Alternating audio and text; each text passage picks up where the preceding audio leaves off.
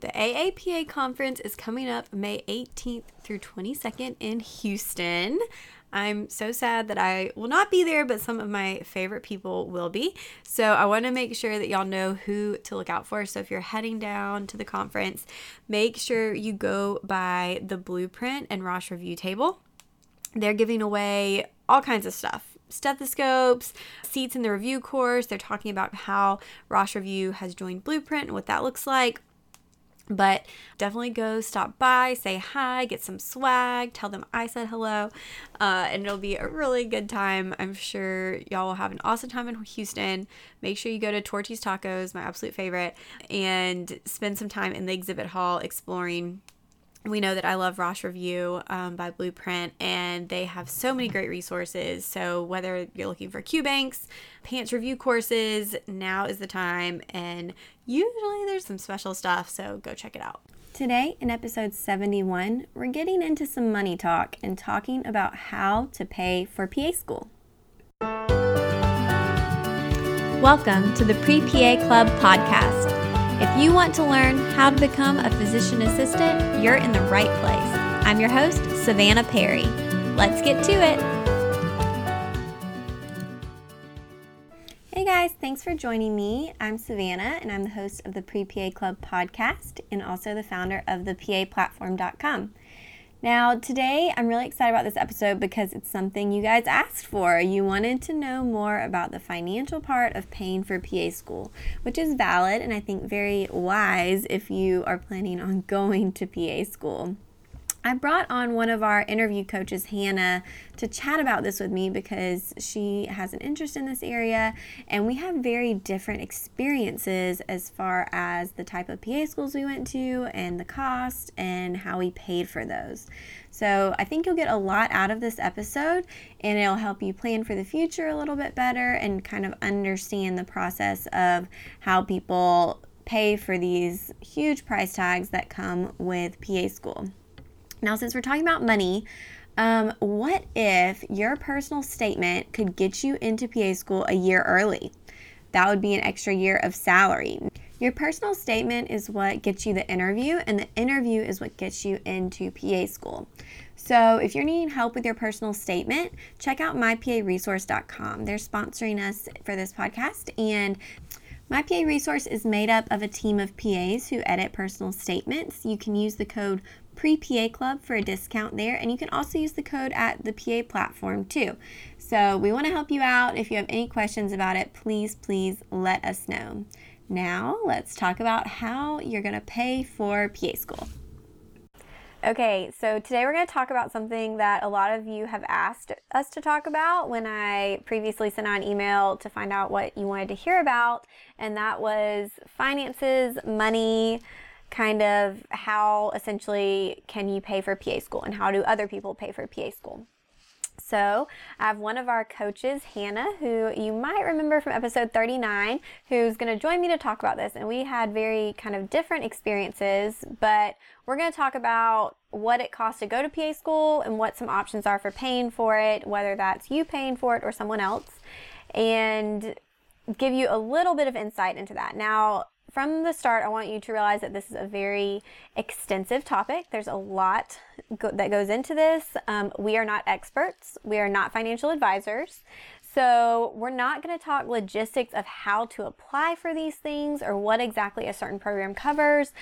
For that, you need to go to your registrar's office. Program websites, a lot of times will have this information. They'll tell you how much a program costs, what's involved, the fees, the tuition, all of that, and how to apply for things. But essentially, we can't really, everyone's situation is different. That's what we decide. You know, everyone comes from a different background financially. Everyone has different savings, different plans, going to different types of schools. So it's a very personalized thing, but we want you to have the resources you need to figure out the best way for you to pay for PA school.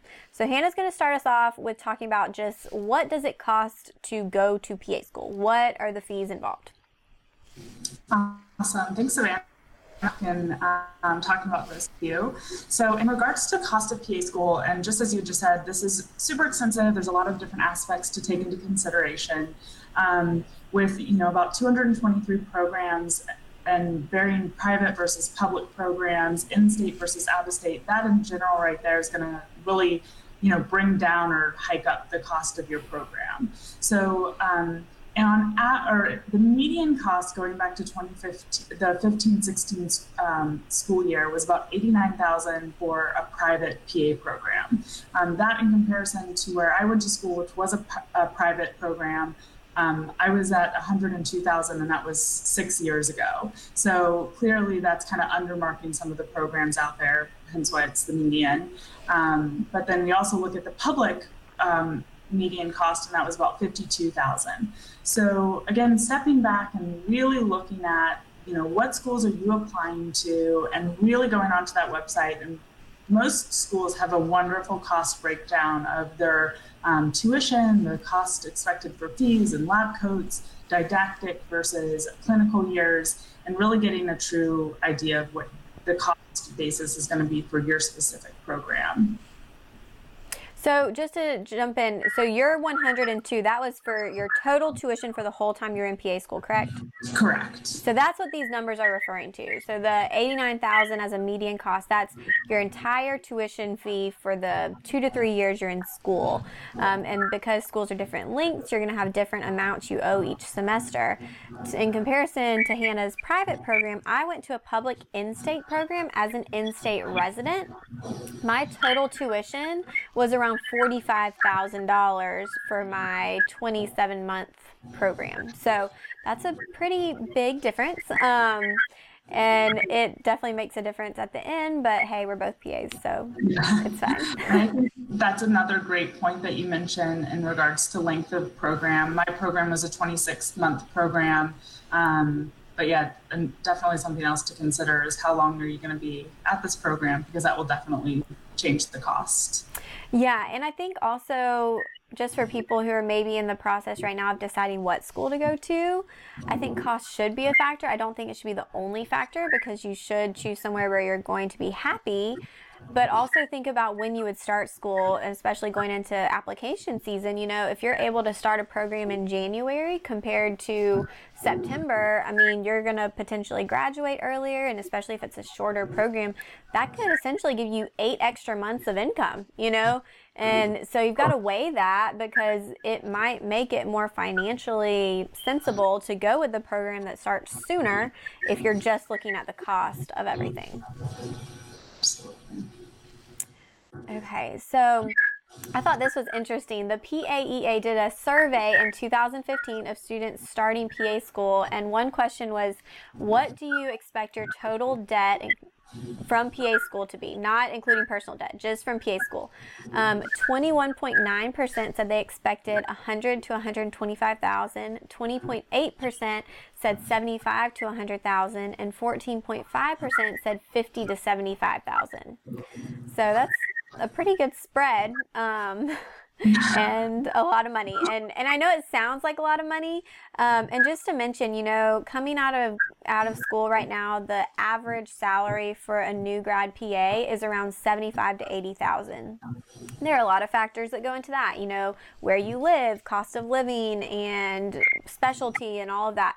So that's, again, an average, but yeah, just to give a little kind of insight into what you're coming out expecting your debt to be, and also what you can come out expecting to make as a PA. So let's talk in-state versus out-of-state. So I chose in-state, and the cost was part of it. That price tag looked a lot better than another program I was considering that was 4 times as expensive when it came to tuition. And when I looked at living costs and all of that. And so one question, now what was your choice in kind of in-state versus out-of-state? So I knew that I wanted to go out of state. There was a big push for me to stay in. So I grew up in Georgia from, Atlanta.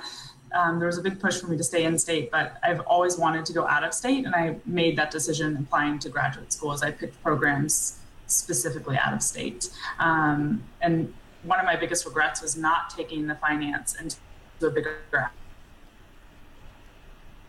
process and not really having a full grasp of how the varying costs of the PA schools. And I didn't realize that much further into my application process. And ultimately didn't end up taking that into consideration with my school choice, and I'm paying that off now. Yeah. So, and I think a lot of people are at this point just so, I don't want to say desperate, but they just want to get in so badly that they kind of don't look at that. And it's okay. I mean, I think it shouldn't, like I said, be the biggest deciding factor, but it should play a role. So one question we got in the Pre-PA Club Facebook group is, can you switch from out of state to in-state? So if you apply to a school that has a cheaper option for in-state residents, can you technically become a resident? For Georgia, I think there were a few people who were able to do this. I think you have to live in Georgia for over a year and have a good amount of documentation in your name. You have to have a license and bills and all this stuff to show that you are truly a Georgia resident. Now, if you're only going to be there another year, is it worth it? I mean, you're probably saving $10,000 to $15,000, but then you're gonna have to move and do all of that again, most likely. So each state's gonna have kind of a different thing there. So your school didn't have an in-state option? Correct. So a lot of the states are you have to have lived in that state for 1 year prior. Most states, and again, everything's gonna vary, that you have to live there for 1 year prior to starting your program. Okay. Program. So with that being said, most of us aren't finding out that we're getting into a program until under that 1 year mark. And it's very specific in regards to 1 year. So not, a school year, one full year. Mm-hmm. So at that point, I'd, missed out on that opportunity. And many schools, once you've come in as an out-of-state resident, you cannot switch to an in-state further along and schools have become very strict on following this, looking at where you're paying your taxes, where you're registered to vote. So it's not so much, my grandmother, or for example, my sister had lived in New York, which is where I went to school for, I believe, she was like at about 1.5 years at that point. I can't just start using her address and saying, I live here too. They get a lot more than that. But it definitely is something that you really have to take the time to look at what your state requirements are and really talking to the school, because some of them are willing to help make it work, especially if you do, come close to qualifying. Yeah, no, and I think that, again, is something to look at. And just from an application standpoint, if you're applying to schools, because that process is expensive too. That's a whole nother episode. But, if you are applying to schools, I strongly discourage applying to in-state programs if you are not a resident of that state, or if you don't have an extremely competitive application. Some of these schools, they accept 90% in-state residents. So my school, we had 44 people and it was 90% in-state residents. Like we had, I think, 4 or 5 people who were out of state. And that wasn't something that was like negotiable. They had a certain number of spots because they got public funding. And so you could apply there if you were out of state, but your chances compared to an in-state resident were so much less. And you don't really want to waste your time and money applying to a bunch of programs that you are really only competing for a few spots, if that makes sense. So one thing that I found really interesting that I didn't know existed when I applied to PA school, and now that I'm living out on the West Coast, was interested as, I've been helping, do mock interviews and watching these acceptances start to roll in, which was very exciting, is that a lot of states participate in regional programs. So although you may be, from California, I know that there's a Western Regional Graduate Program that allows, just if you're from California, doesn't mean that you can't go to another Western school and still get that in-state tuition. So there's a regional one for the Southern region, the Midwestern, and New England that I was able to find. And these do apply for graduate school. So definitely looking into and seeing if you qualify for those in-state qualifications. Yeah, my school kind of did that because we're right on the border of Georgia and South Carolina. I went to Augusta University, and so if you were from a few certain counties in South Carolina, you were considered an in-state resident for tuition purposes. So that was awesome for them. Definitely.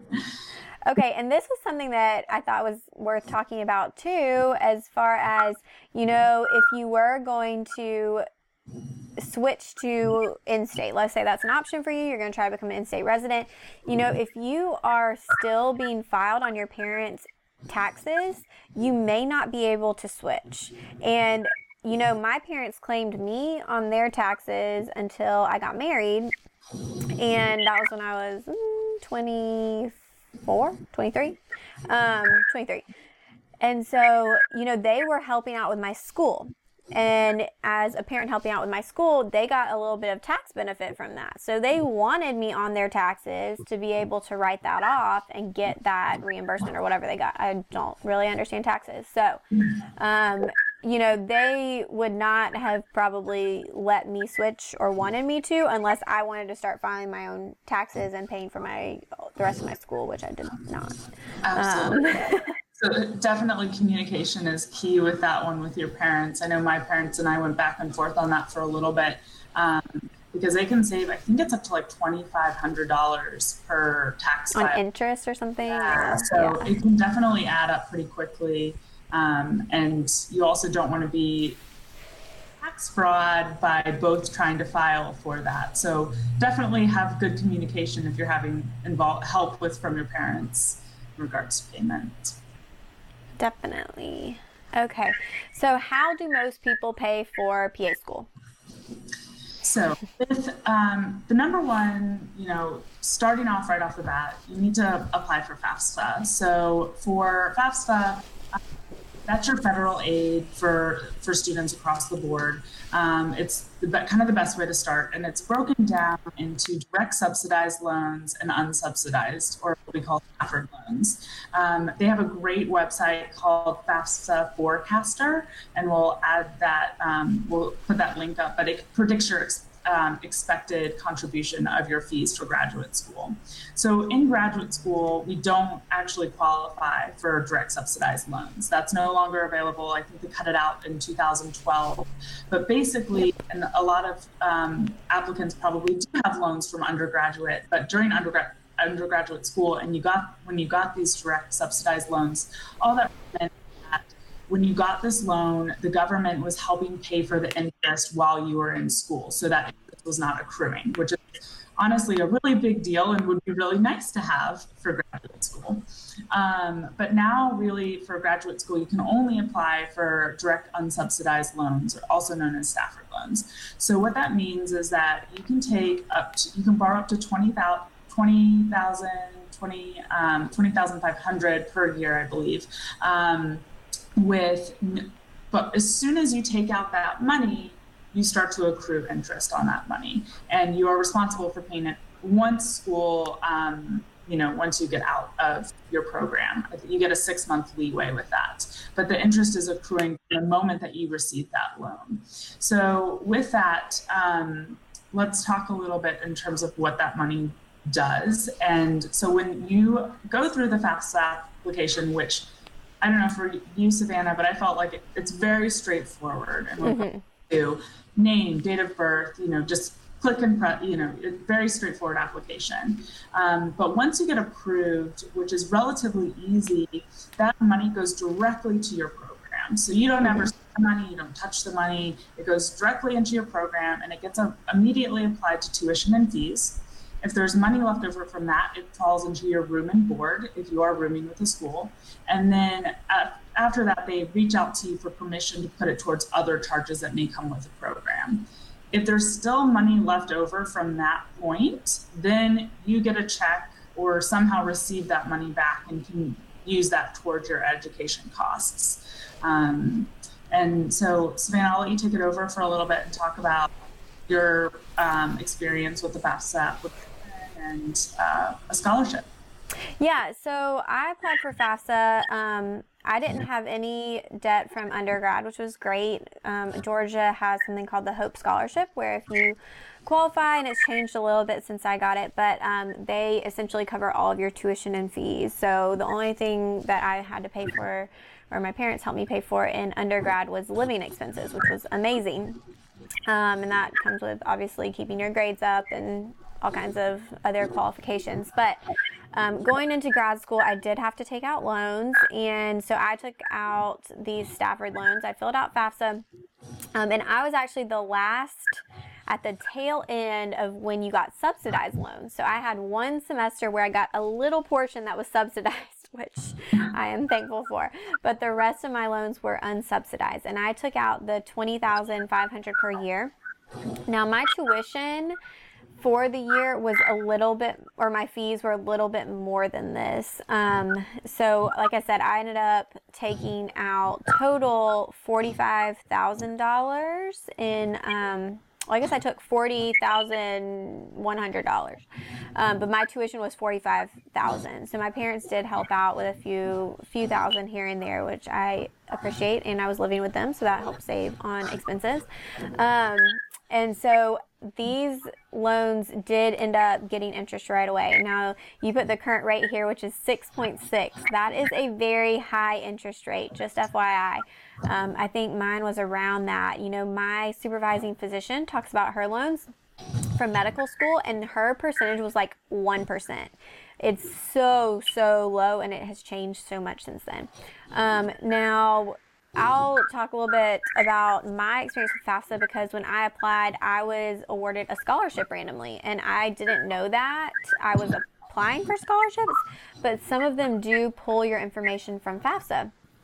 So I, about a semester into PA school, got a check in the mail for $1,500 and a little letter saying I was part of this Letty Pate Whitehead scholarship. A few other people in my class got it, but I received those checks, I think, 3 times during school, which was crazy. And it was just out of nowhere. I mean, it's one of those things where you get the check in the mail and you kind of question it. Is this real? Is this a scam? What is this? And so when I looked it up, it was a real thing. And it's a special scholarship for women in the Southeast who are pursuing medical degrees. And so that was awesome. That helped out a ton with my fees, and just kind of extra expenses here and there. I mean, you've got to pay for equipment and all kinds of things, but that was really cool. So luckily for me, I didn't have to take out any additional loans. But just to clear things up, by the way that most people pay for PA school is loans. And that's okay. I mean, I would say there are a few extremely lucky people who maybe their parents can help them out completely, or they were able to save a ton of money. But for the most part, everyone's going to have loans. Would you agree?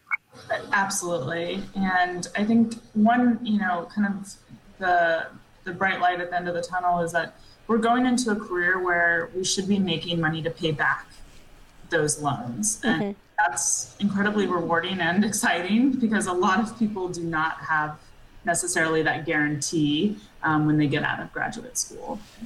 So I do think that it's, and most people have already made this decision, that it is an investment that is worth making. But it definitely, you really have to make sure that you're ready for that jump, because it is a lot of money. And if you're not going to follow through on it, you don't want even that first 20 grand of debt sitting on you if you don't make it through. So. Well, and I mentioned at the beginning before we started that when I got my loan, so I was just getting my loan money. It went straight to my tuition and fees. I never saw a penny of that. I did not check my interest before or throughout school. Like, I just didn't want to know. I didn't want to look. I knew it was accruing interest, but I was like, I'm not going to look. So towards the end of school, I finally looked, and by the time I graduated, that 40,000-ish had turned into 75,000 that I owed. And that was a little shocking to me, but yeah, it is what it is, Yeah. You just you knew that, so it definitely stings, but the motivation to get that job. Yeah. Oh yeah, I went to work right away. I was like, no vacations here. Like, put me to work. You're like, hospital job? I think 3 months to start? No, thank you. Yeah, I need to work now. Let's see. So, one question was, how do you know what to do? Like, how do you know how to get these loans? How do you know how to pay for this stuff? Is this something the schools help with? So out to the financial aid office.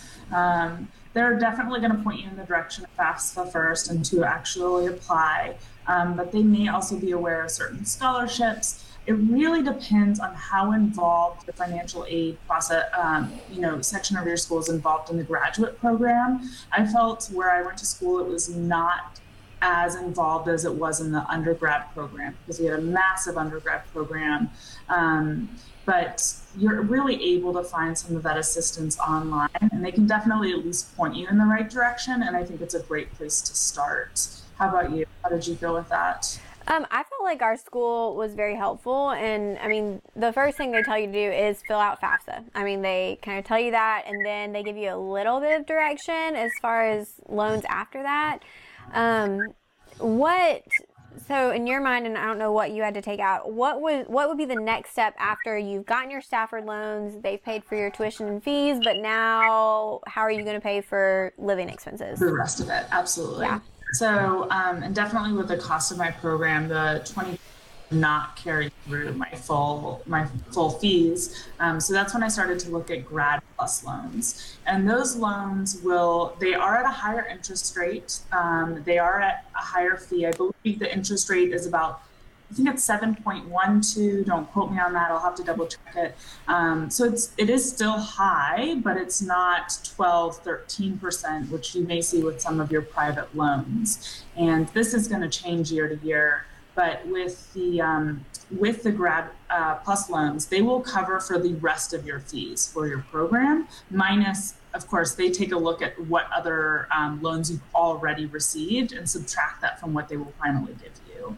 And so that can be used towards, so for example, I was living in New York, paying for a studio apartment in Manhattan, not cheap. My sister actually shared the studio apartment for a little while because of expenses, and really just did whatever we could to get the costs down. But those fees went towards that, and for food and those coffees that I probably should have cut out a little bit more, but definitely just surviving PA school. Yeah, I mean, so when people ask, how much to take out in loans, you in my mind, you want to take out the most minimal amount possible, and everyone's gonna be a little bit different in their kind of thoughts on this, because I definitely had people in my class who ate out every single meal, and I knew that they were living on loans. And then after school, usually they were the first ones to go buy a brand new car, and so you have to make your own, I think, financial decisions. But you want to make sure you have enough money to live on too. Yep. And I think you just kind of have to learn semester through semester. I know that, just some of my really close friends in PA school, we talked about this a lot and was like, how much are you taking out? And do you feel like this, calculating our rent and our expenses? I think it should be an open conversation because it is the same cost to attend this program across the board. And are you kind of keeping in line with, are you paying $2,000 more per rent than what your friend, do you need roommates? Should you, save those expenses?